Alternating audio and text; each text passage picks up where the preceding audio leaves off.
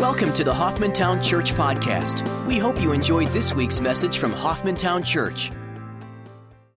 We've been talking about community, and we've looked at what community means. We're called into community, called into fellowship, called into having things in common. And that's obviously something God does. When we believe in the Lord Jesus Christ, we have fellowship with Him because we've been forgiven. And as a result of that, we have a walk with Him. We have a relationship with Him that is now solidified. And we can praise the Lord for that. We have, as a result, been called into fellowship with one another. And so really, a community, when it comes to the church, is a group of believers that have been called by God into relationship with Himself, not on the basis of works, but rather on the basis of what Christ has done for us at the cross. And when we believe in the Lord Jesus Christ, we know that God comes to live within us and that we are translated out of the kingdom of darkness into the kingdom of light. We are now part of the family of God. That's amazing. As a result, we're part of a family. And we have relationship with one another. And clearly that community also involves grace. We get to be here. It's a privilege to be here. We can't take our badges and lift them up and say, look what we did in order to deserve to be here. But rather it's because of grace. It's because of Christ. It's because of His favor towards us. With joy that we have the opportunity to fellowship with Him and one another. So grace becomes not only what His interaction with us has been to bring us to the cross, it's also now our interaction with Him as we walk from the cross, as we walk as a body of believers. We also have a community of faith. Last week we looked at this, and faith, the willingness to be persuaded that what God has said is true, it's absolute, that we're willing to walk with Him and follow Him in the midst of life. Not only faith in Christ to be saved, but also now to walk in that faith. The tenets of doctrine, the scripture, that which we believe about the Lord. And now how we walk with Him, and that God is constantly working in our lives in order to deepen us in our trust, our belief, our faith in Him.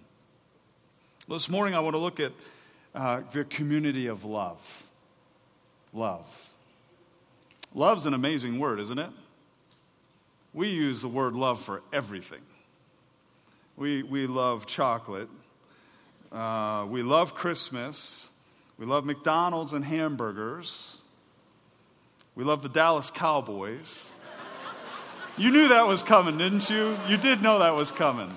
See, I'm a faithful Cowboy fan. I know they're out of the playoffs now. That's all right. It's just a pause till next year. All right, Chad, come on.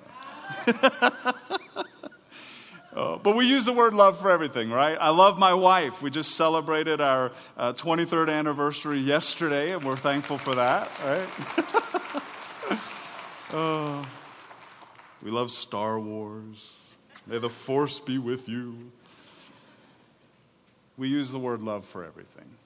Well, let's talk about what does it mean to walk in God's love. What is God's love? And when we talk about a community, a body of believers, we're talking about people who are indwelt by Christ and the fact and the reality that God is love. And so when we're yielded to the Lord, when we're walking with Him by faith and in His grace, when we're being empowered by Him, when we're being strengthened by Him, when we're yielding to Him, when we're dying to self, God's love not only begins to transform us, but also begins to be seen through us. I'm going to start just real briefly with a quote from Spiro Zodhiates. I don't know if you have his dictionary or not. If you ever enjoy looking up words and the differences of them, I would recommend his dictionary. It's just very clear, very detailed. But he says this about love. With reference to God's love, it is God's willful direction toward man. Think with me on that. Willful direction toward man. It's a choice. We're talking about agape love now. We're talking about what God is. We're not talking about emotions or feelings. We're not talking about the warm fuzzies. We're talking about the direction of the will, a choice to be made. He says it involves God doing what he knows is best for man and not necessarily what man desires. For example, John 3:16 states, "For God so loved the world that he gave." What did he give? Not what man wanted, but what God knew man needed. In other words, his Son to bring forgiveness to man. So fundamentally, when we talk about God's love, we're talking about a direction of the will. We're talking about a choice to be made on behalf of another, regardless of what they think is necessary and or what they want, and regardless of what it may cost us in making that decision. Jesus went to the cross. Man didn't want Jesus. Jesus died for man. That's love. As believers, we are unconditionally loved by the Lord and commanded to love one another. Isn't that amazing? That God loves us unconditionally? We're so conditional in our love for one another at times, aren't we? If you do this for me, then I feel good about you. And therefore, I will reciprocate what you've done for me, and I'll do something for you. Which, of course, that means that you're now supposed to reciprocate that activity and do something for me. And we'll just love one another. No, that's not the kind of love we're talking about.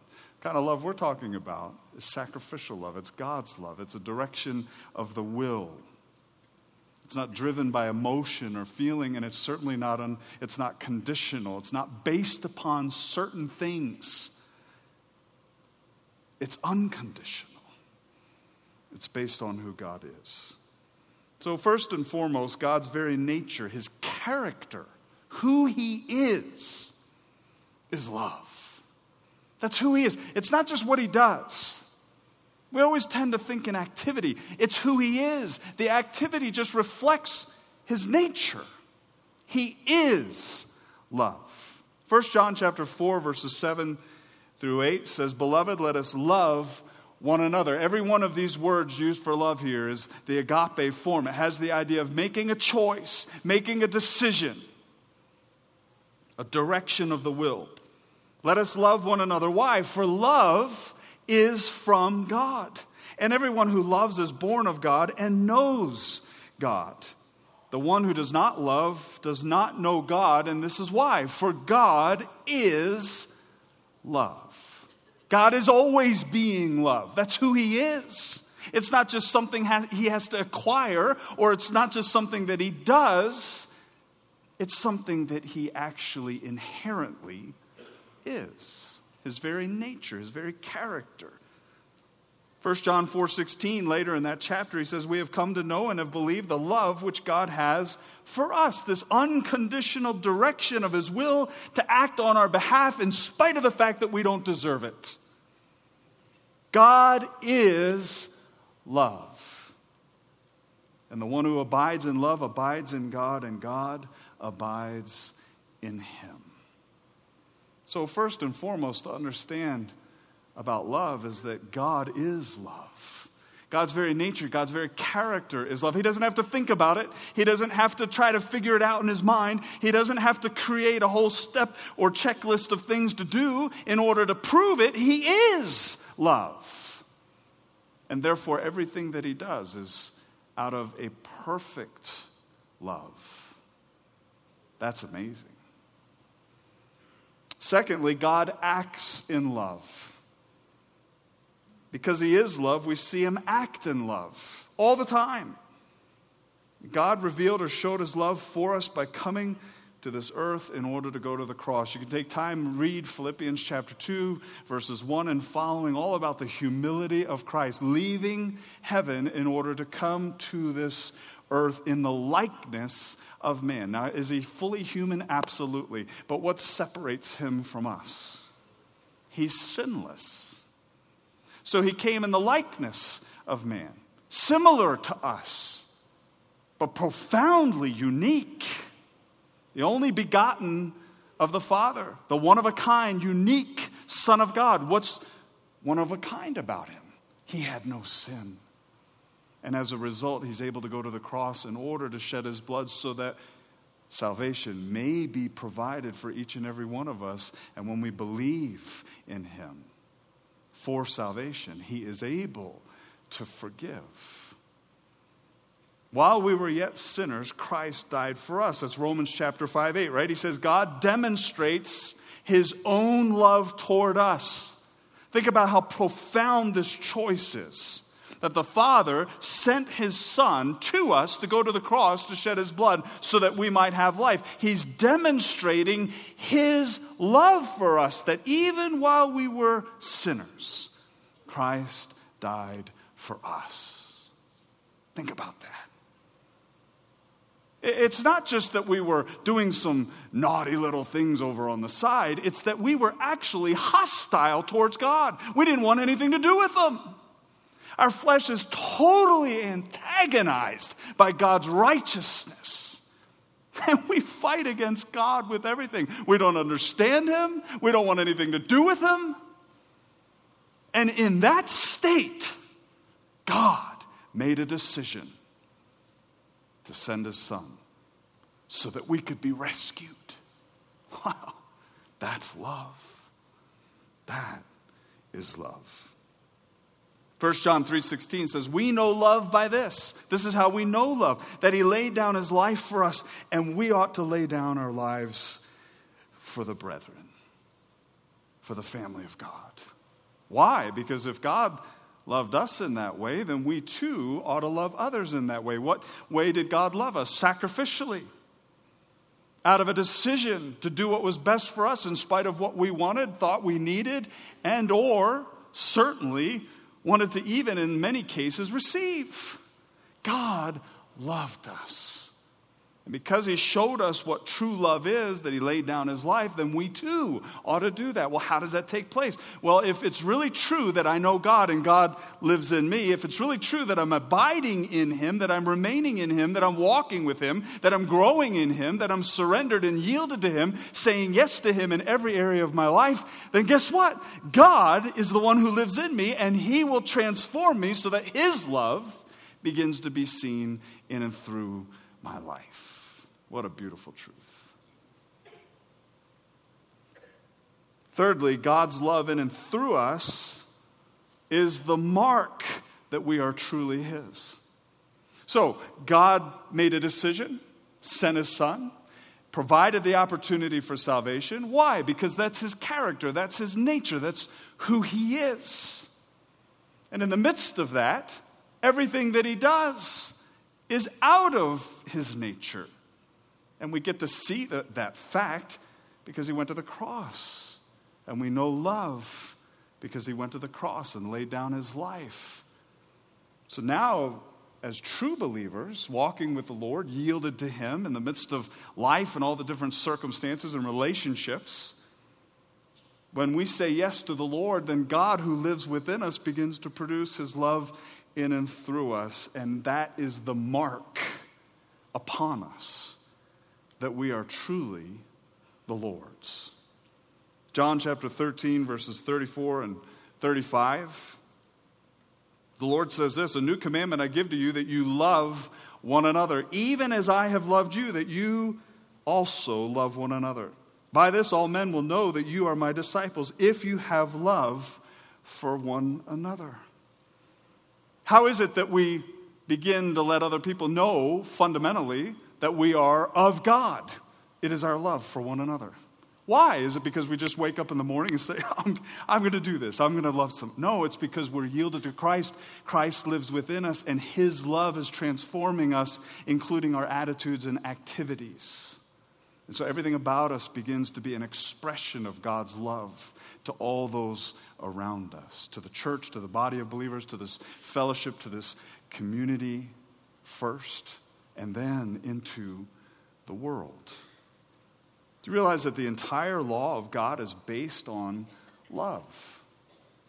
In Matthew chapter 22, and there's many different references that you can go to on this, verses 37 and following, he says to them, you shall love the Lord your God with all your heart, with all your soul, with all your mind.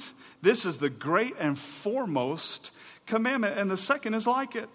You shall love your neighbor as yourself. On these two commandments depend the whole law and prophets. The entire law is based on the idea of sacrificial, agape love. In Romans as well as Galatians, Paul speaks to this. And he talks about the law. He talks about what it means to walk as a believer in the righteous deeds, the righteous activities, but empowered by God, empowered by the Holy Spirit who lives within us and is constantly transforming us. Romans 13, he says, owe nothing to anyone except to love one another. For he who loves his neighbor has fulfilled the law. For this, you shall not commit adultery, you shall not murder, you shall not steal, you shall not covet.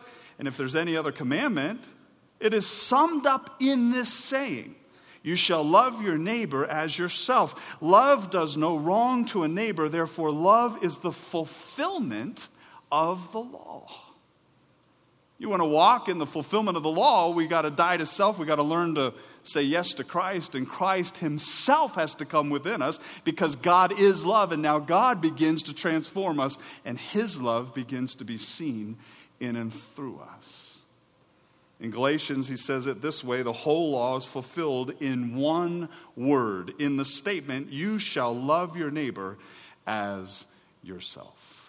God is love. He's revealed his love, and now he lives within us as believers. And in this community of believers, we have the opportunity to experience God as God transforms us and then is made manifest or revealed through us in our love for one another.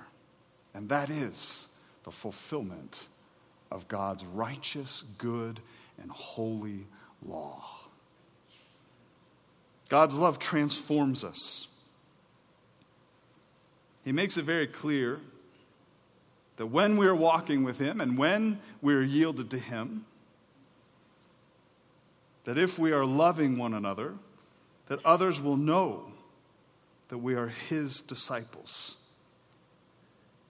And in Galatians 5:22, because here becomes the question, well, how does this take place? How does this work? Because I can tell you that there are times in my lives where I don't really love everybody. Now, don't look at me like that. If I knew everything about you, I probably wouldn't have showed up today. And, if you knew everything about me, you'd have probably done the same thing. So we're even, right? The truth of the matter is we all wrestle with this, folks. And anybody that says they don't wrestle with this, take 10 steps back because they're lying. There are moments in time where we have very unloving thoughts towards one another. There are moments in time where we don't feel like loving one another. We even act on those feelings at times, those emotions, those thoughts. We get hurt. We get injured. We get stabbed. And I don't know about you, but I find my flesh rising up and I want to punch back. I want to defend myself. I want to defend my character. I want to prove my righteousness. Because how dare anybody else think anything other than what I think about me? Isn't that how we are? Yes, it is. Praise God for grace. Amen. The fruit of the Spirit is what? Is love. Do you catch it? It's not the fruit of Eric. It's not the fruit, and you can put your name in there. It's the fruit of the Spirit. When God comes to live within me and I begin to yield to him and I begin to walk with him by faith, which is that I'm persuaded that he is able, in spite of my inability, that he loves me unconditionally, in spite of the fact that I don't deserve it, which is grace. That God's direction of will toward me always is for my best. Always. Even when I trip and stumble, it's always for my best. Wow. And I begin to be overwhelmed by God's love. And now I begin to walk in submission to the Lord. And when I'm walking in the Spirit rather than in Eric, in the flesh, then what does he say? The fruit of the Spirit is what? Love. 1 Corinthians chapter 13, right? Turn there with me for a moment. By the way, everything else that he lists in Galatians 5:22 is just a clarifier of what love is. But fruit there is singular. So it's love. And it's all the descriptions that come with it. Peace, patience, kindness, joy, etc. 1 Corinthians chapter 13, verses 1 and following. It's called the love chapter for good reason. It says, if I speak with the tongues of men and of angels but do not have love, I have become a noisy gong or a clanging cymbal. I won't do this to you, but it's amazing to have noise that just irritates. And that's what he's saying, is if you're doing these things and you don't have love, you're just an irritating noise. If I have the gift of prophecy and know all mysteries and all knowledge, and if I have all faith so as to remove mountains but do not have love, I am what? Nothing. If I give all my possessions to feed the poor, and if I surrender my body to be burned but do not have love, it profits me what? Nothing. Nothing. Love is patient. Love is kind. Is not jealous. Love does not brag, is not arrogant, does not act unbecomingly. It does not seek its own. It's not provoked. It doesn't take into account a wrong suffered. It does not rejoice in unrighteousness, but rejoices with the truth. It bears all things. It believes all things, hopes all things, endures all things. Love never fails. Wow. And we can move on. There are 7 things that Paul writes here that love always is. There are 8 things that he writes that love never is. All you engineers out there, check me. Love always is patient. You know that word for patient right there? He's referring to specific patience with regard to people. With people. Patient. Love is patient with people. Now, I know that you are perfect and that you never struggle with any of this. But I can pretty much guarantee that there is at least one person in your life that drives you a little batty. And when you see them coming down the hall, or you see them at some particular moment in time, that you do a 180-degree turn to get away from them. Love is patient. God's love within us is able to be patient when it comes to others. Is kind. That word kind there, it's not just, well, they're nice. They're so nice. It actually means useful. They're helpful. I love that. There's an activity to it. It's not just a philosophy, it's an attitude in action. They're helpful, they're useful. Rejoices with the truth. He's not just talking about the sky being the color blue, and that's great, that's wonderful. He's talking about the Word of God. When the Word of God is proclaimed or taught, there's a rejoicing in it. Because there's an agreement with the Word of God. Bears all things. I kind of like the translation, I think it's a little more accurate. Covers all things. Covers. How many times does somebody trip and stumble and we immediately take it to whatever group in order to use it to tear them down? And we do it in a very good Christian way. We offer it as a prayer request. God bless so-and-so, they're really having a hard time. No, this idea is cover. It doesn't promote. There's a safety with love. believes all things, obviously in this context from God, hopes all things because of who Christ is, endures all things. Here now he's speaking of circumstances. Circumstances. Starts out with people, ends with circumstances in that sense. God in us begins to help us to bear up, to be patient with people, but also to bear up within the circumstances that have been filtered through his hands for us to grow and to experience him in the midst of. You know, so many times we have prayer of, Lord, get me out of this circumstance. Lord, if I would just have this circumstance removed out of my life, then I would be good. And it's the very thing that God's using for us in order to teach us who he is and what he's able to do. Love is never jealous, envious of others' success. Love never brags, parades itself. Look at me, look what I've done. Love is not arrogant, puffed up, having an attitude that is inflated. Does not act unbecomingly. That word unbecomingly means indecently. It's never an embarrassment to everybody else. Does not seek its own. Doesn't put self first. Now this next one, I don't think it's biblical. Is not provoked, irritated. You say irritability. Well, I'm just irritable. That's sin. It's not love. You could say you're not irritable all day long, but guess what? That doesn't reflect God's love, because love is never provoked. It's never irritable. Oh, doesn't that hurt? Does not take into account a wrong suffered. It doesn't calculate. It doesn't keep a track. Doesn't write it down. Oh, that's the 30th time you've done that to me, dadgummit. No, it doesn't do that. Love goes, oh, I love you.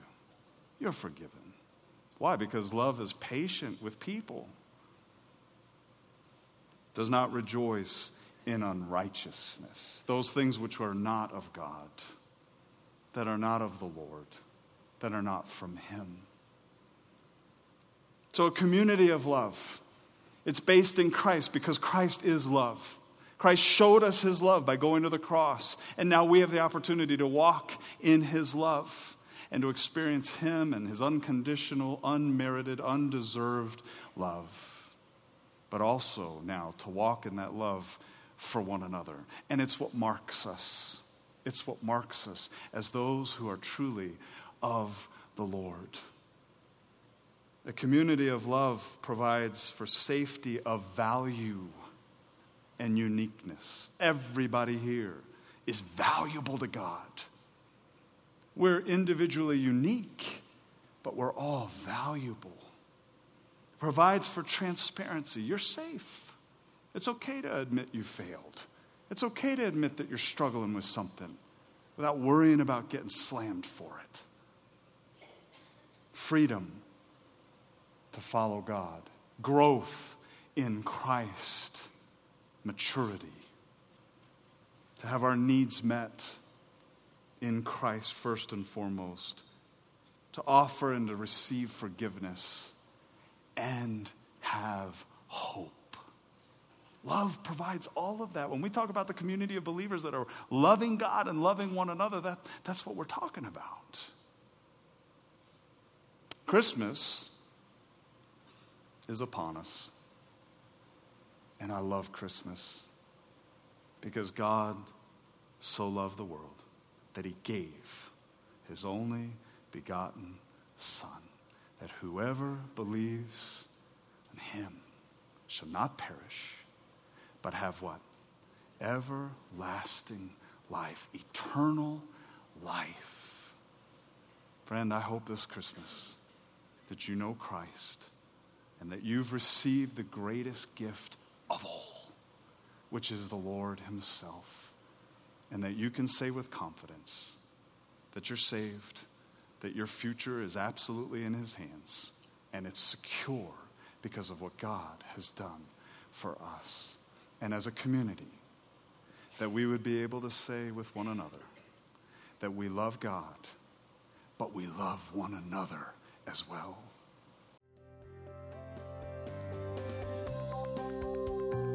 Thanks for listening to the Hoffmantown Church Podcast. We'd love to hear how God is working in your life. Everyone has a story. Please tell us yours. Visit www.hoffmantown.org and click on the Tell Us Your God Story link on the homepage to share yours with us. Thanks for listening to our podcast, and we hope you will join us next week.